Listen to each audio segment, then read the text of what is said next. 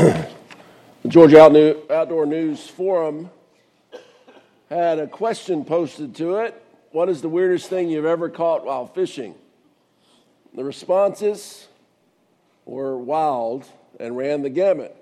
Some people said they caught boots, fishing poles, stringers with fish still on them, a muskrat, a 20-foot extension aluminum ladder, sunglasses, a snake, an orange road cone, a green parachute, a bicycle, an old boat seat, birds, a bat, turtles, a trolling motor, underwear, a mannequin's arms, a mannequin's head, and lawn chairs.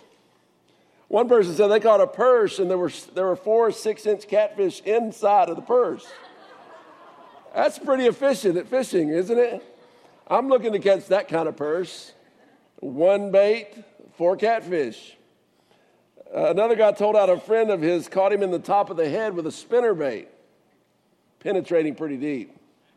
I don't know if you know what a spinnerbait is. It's this big lure that has little flashy, colorful things meant to attract fish, and it's kind of big, just hanging out of the top of your head. Imagine that.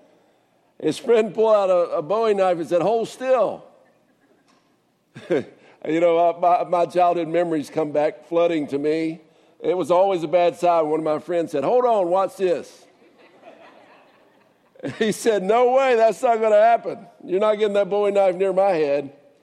So he drove home that night with a spinnerbait hanging from his head.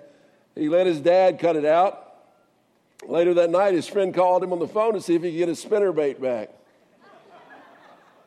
That's a compassionate friend, isn't it? You never know what you're going to catch when you go fishing. But you probably don't expect to catch any of those things, those weird things I just told you about. Just like in life, you expect when you go through life certain things to happen. But we don't always catch what we expect, do we? We go through school and get our degrees, and we expect that we'll have a job and a way to support ourselves, but that doesn't always happen, does it? We expect in our 20s and our 30s to have good health, but that doesn't always happen, does it? We expect when a baby is born for only good things to happen and for them to grow into old age, making all the right choices, but that doesn't always happen, does it? You expect perhaps a new iPod for Christmas and you get another sweater. Life doesn't always turn out like we expect, does it? Well, I'm going to talk to you today about the book of Ruth in the Old Testament. Now, I know the book of Ruth pretty well because this is the first book of the Bible that I've read in Hebrew. I learned Hebrew reading through the book of Ruth. I'm telling you, in these short chapters, there is much richness.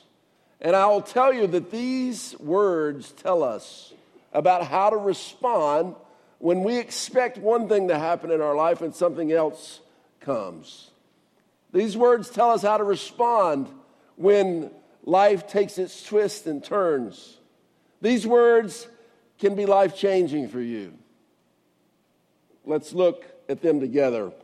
First thing I tell you that this book tells us, much as I was talking about, that life brings unexpected hardships. Life brings unexpected hardships. As we begin the book of Ruth, we see that we will have difficult experiences. Difficult experiences none of us are exempt from. Difficult experiences will happen to each one of us. It begins like this, verses 1 and 2. In the days when the judges ruled, there was a famine in the land. Now, if you were here last week, you remember I told you when the judges, that period, the people would go through this cycle. They would sin. They would be unfaithful to God. They would do bad things to each other. And then God would rise up a judge that would help them. And they always, though, unexpected or negative consequences would come as a result of their actions. Then they would repent and God would deliver. So apparently one of the consequences for their sin was a famine. A pretty severe famine came on the land. How do I know it's severe? So a man from Bethlehem in Judah, together with his wife and 2 sons went to live for a while in the country of Moab. The man's name was Elimelech. His wife's name was Naomi, and the name of his 2 sons were Mahlon and Chilion. They were Ephrathites from Bethlehem, Judah, and they went to Moab and lived there. How do I know it was desperate? Moab was a sworn enemy of the people of God. For Jewish people, Israelite people, to go to Moab meant things were pretty tough. I have a map for you. If you see this, the trip they had to make, it wasn't on a highway like we normally have. This trip you see from Bethlehem to Moab was made longer because they had to go around the Dead Sea. A difficult trip, and the people go there. They have this experience, this tough time of facing a way to even supply their needs, to take care of their life. Now, this was an agricultural society. If famine came, that was pretty much as near to catastrophe as you could see.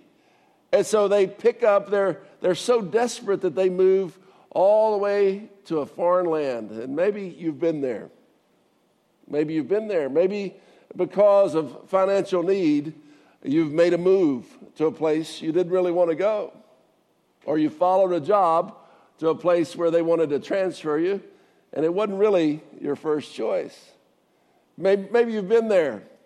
Maybe you've had a relationship that is a struggle, and so you have to take steps to deal with that struggle, even including ending that relationship. Sometimes those difficult hardships catch us by surprise. Sometimes they build up and we see them coming. If you've been there, we have good news for you. If you haven't been there, I can tell you, hardships will come. And the question is not, will we avoid them? The question is, what will we do with them? Difficult experiences here. All of us face them, but it gets worse. You see, not only do they have a difficult experience, there's loss and grief here in the story of Elimelech and Naomi, of Mahlon and Chilion.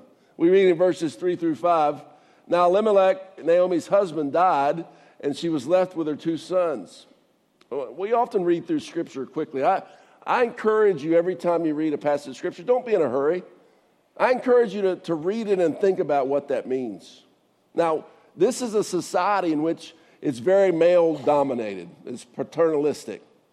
And it was uncommon for a woman to have a job. Remember last week I told you how uncommon it was and how amazing it is in the foresight of God. He would actually allow a woman in that time to be made a judge over Israel. Her name was Deborah. God has always been an equal opportunity God. He always blesses and uses both males and females. But in this culture, for a husband to die, for a woman to become a widow, meant she had no realistic way of supporting herself.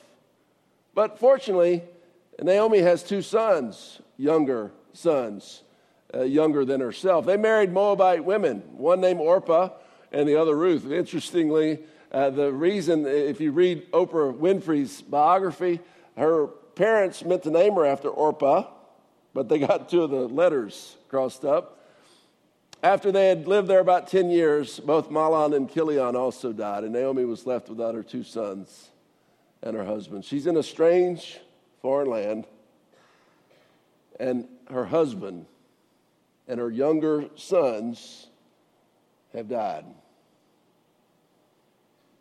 What a bad place grief is. Loss is. Edgar Jackson defines grief like this. Grief is a young widow trying to raise her 3 children alone. Grief is the man so filled with shock, uncertainty, and confusion that he strikes out at the nearest person. Grief is the silent, knife-like terror and sadness that comes 100 times a day when you start to speak to someone who is no longer there. Grief is the emptiness that comes when you eat alone after eating with another for many years. Grief is teaching yourself to go to bed without saying goodnight to the one who died. Grief is the helpless wishing that things were different when you know they're not and never will be again. grief. It happens when death comes. It happens when a relationship death comes. It happens when a career ends. It happens when financial changes come. Grief, loss. In every life, it will come. The question is, how do we face it? What do we do with it? Today, some of you are grieving, I know, because I've walked with you. Some of you haven't experienced what I'm talking about yet, but it will come. What will you do? What will we do? Her response is Naomi's is very understandable. It's very human. She has brokenness and anger toward God. That's what we read in verses 19 through 21. So the two women went on until they came to Bethlehem. When they arrived in Bethlehem, the whole town was stirred because of them. And the woman exclaimed, "Can this be Naomi?" Remember, it's been a long time since she's moved to Moab, and now she's returned. "Don't call me Naomi," she told them. "Call me Mara, because the Almighty has made my life very bitter. I went away full, but the Lord has brought me back empty. Why call me Naomi? The Lord has afflicted me. The Almighty has brought misfortune upon me." I understand where she's coming from. I understand it. I get it. And when tough times come, when our life takes an unexpected twist, when we face loss of people close to us, we really have a choice to make. Are we going to take that and use it as a tool, as a bashing ram against God? I've visited with folks who are angry and bitter toward God, and I could understand where that came from. Or are we going to see things a different way? Here for Naomi, understand her position. She has lost her husband and her sons. I understand it. I get it. It's a difficult thing to experience these kind of losses. But do we want to stay there? What happens if we stay there? Oftentimes people are angry and bitter toward God. They turn to something else to try to soothe the pain. They turn to something else. Maybe it's people that really don't have a relationship with God that they become trusted with. Maybe it is that they utilize substances, whether it be alcohol or drugs or other endeavors to try to heal, to try to soothe the pain, to try to make it better. Friends, you can make that choice. My encouragement to you would be not to do that. For life can bring redemption and restoration. You see, if you stop right there at the end of chapter 1 in the book of Ruth, it'd be pretty pessimistic. It'd be pretty much a downer. But the rest of the book of Ruth tells an amazing story. The rest of the book of Ruth tells how God is in the business of redemption. If I could give you in one sentence the theme of the book of Ruth, it is this: that God brings redemption through all facets and experiences in life. God can bring redemption, and he does it in several different ways. We see here first that God redeems through friends and family. Now, I read to you, I skipped ahead a little bit and told you about Naomi's bitterness and her, but understand it said the two women. Very, very insightful, very striking to me what happened. Ruth is a woman of Moab. She's grown up around all kinds of people who are hostile toward the God of Israel, hostile toward Naomi's God. And she marries one of the sons, and the son passes away, so she becomes a widow herself. And when Naomi decides she needs to move back to Bethlehem, to where her family is, her home is, those women make a choice. Orpah chooses to stay in Moab, but Ruth decides to go with her mother-in-law. That's an amazing, amazing fact. I can't tell you how to explain that other than God was in it. that God moved in Ruth, who's a foreign woman, moved in Ruth to produce in her a faith and a loyalty, a trustworthiness to stay with, to serve her mother-in-law. This is her decision as recorded in Ruth chapter 1, verses 16 through 17. But Ruth replied, "Don't urge me to leave you or to turn back from you. Where you go, I will go.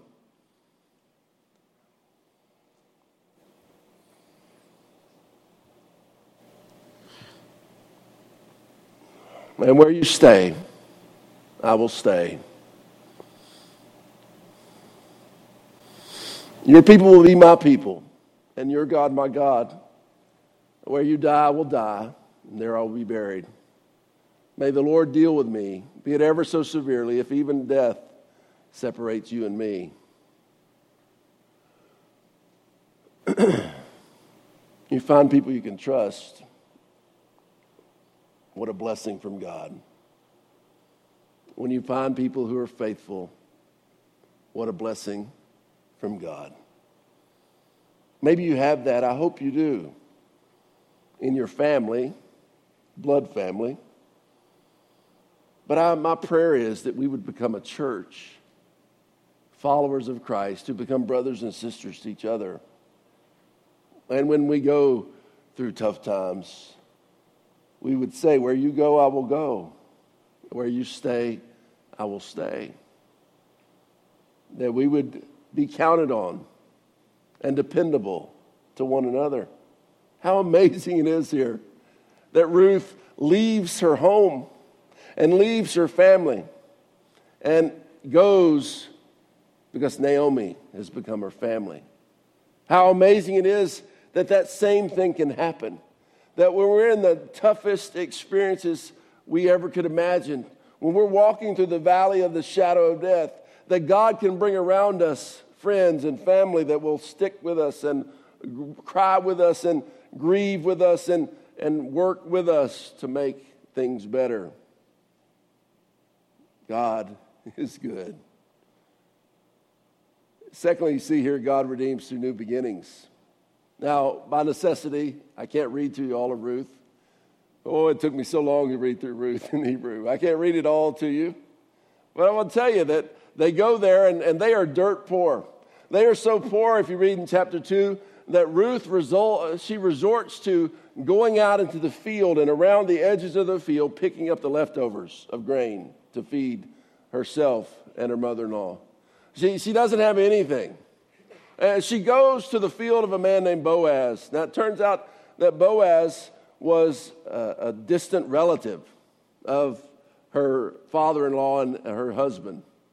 In their culture, it maybe it's hard for you to understand, but what happens here is Ruth meets Boaz, and Ruth, there's a connection. Ruth begins to have a relationship with Boaz, and Boaz has an expectation. In their time, in this agricultural paternalistic society, they had a concept called the kinsman redeemer.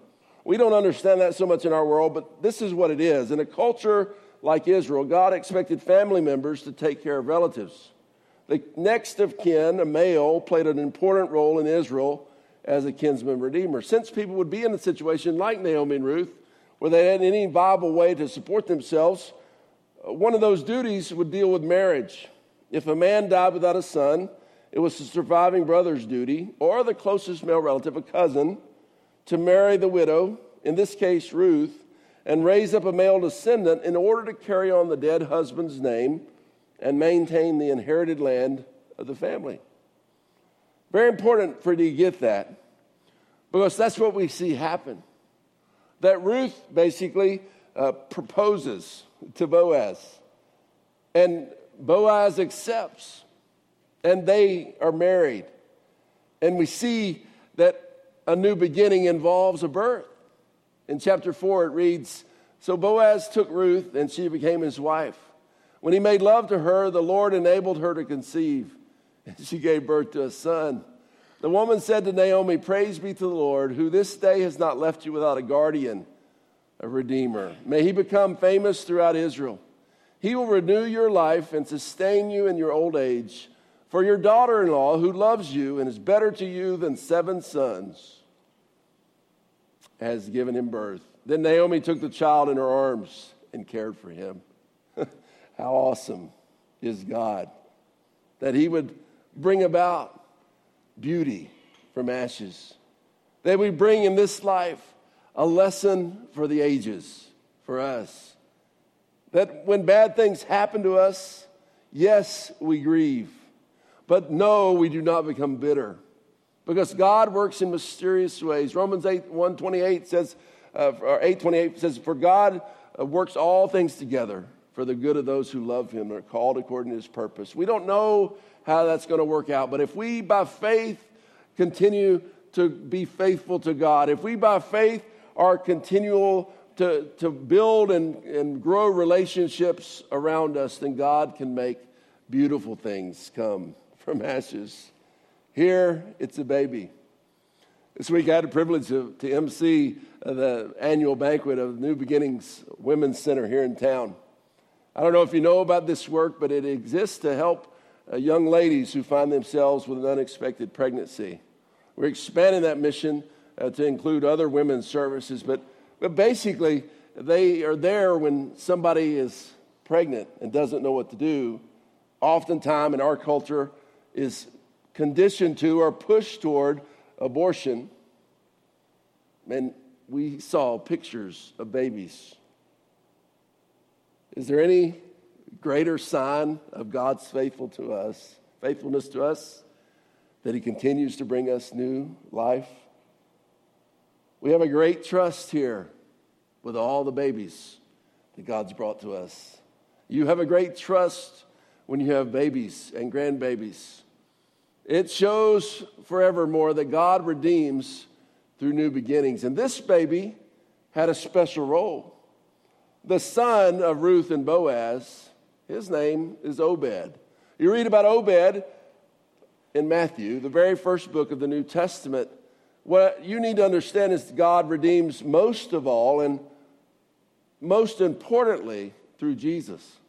Matthew 1, verses 5 through the first part of 6. Salmon, the father of Boaz, whose mother was Rahab. Boaz, the father of Obed, whose mother was Ruth. Obed, the father of Jesse. And Jesse, the father of King David, who 18 generations later